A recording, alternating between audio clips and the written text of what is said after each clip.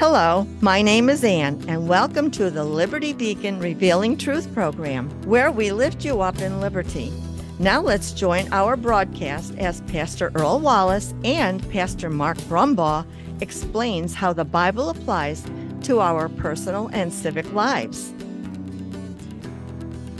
Proverbs 22:7 reads, "The rich rules over the poor, and the borrower becomes the lender's slave."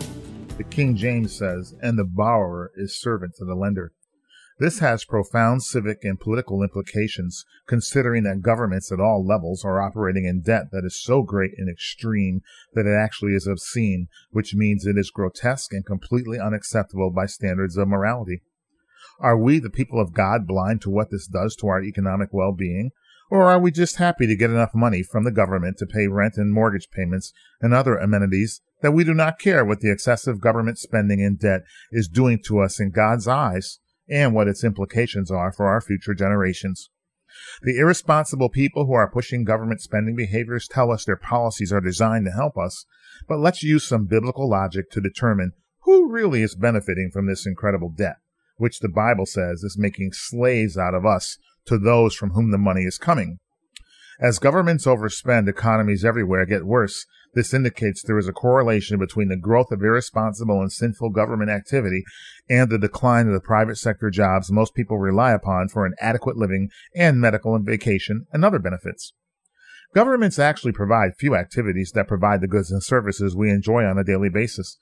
It should maintain the roads and secure our borders, which it is failing to do, by the way. But politicians are 100% wrong when they say, God has not blessed you and helped you as you have worked hard to build that. One should ask to whom these governments owe so much money. And when it appears that there is no way to pay it back, what is the incentive for the people who control the Federal Reserve Bank in America and the International Monetary Fund overseas to keep loaning money to inefficient governments? Who loans money for government inefficiency and why? Why would the richest people in the world, the 1% of the 1%, give governments so much money? These mega banksters operate with the strictest of capitalist principles in that every dollar, euro, yen, ruble, or any other currency they now control and print, we, the people taxpayers of those countries, owe them every cent plus interest. So the people within our governments are running up debt to mega bankster capitalists who are encouraging them to continually increase spending and use their influence to convince us we should see ourselves only as beneficiaries of socialism, whereby government provides everything, presumably for free. But it is not free. The costs are high and trifold. First, it violates God's plan for us to live debt-free.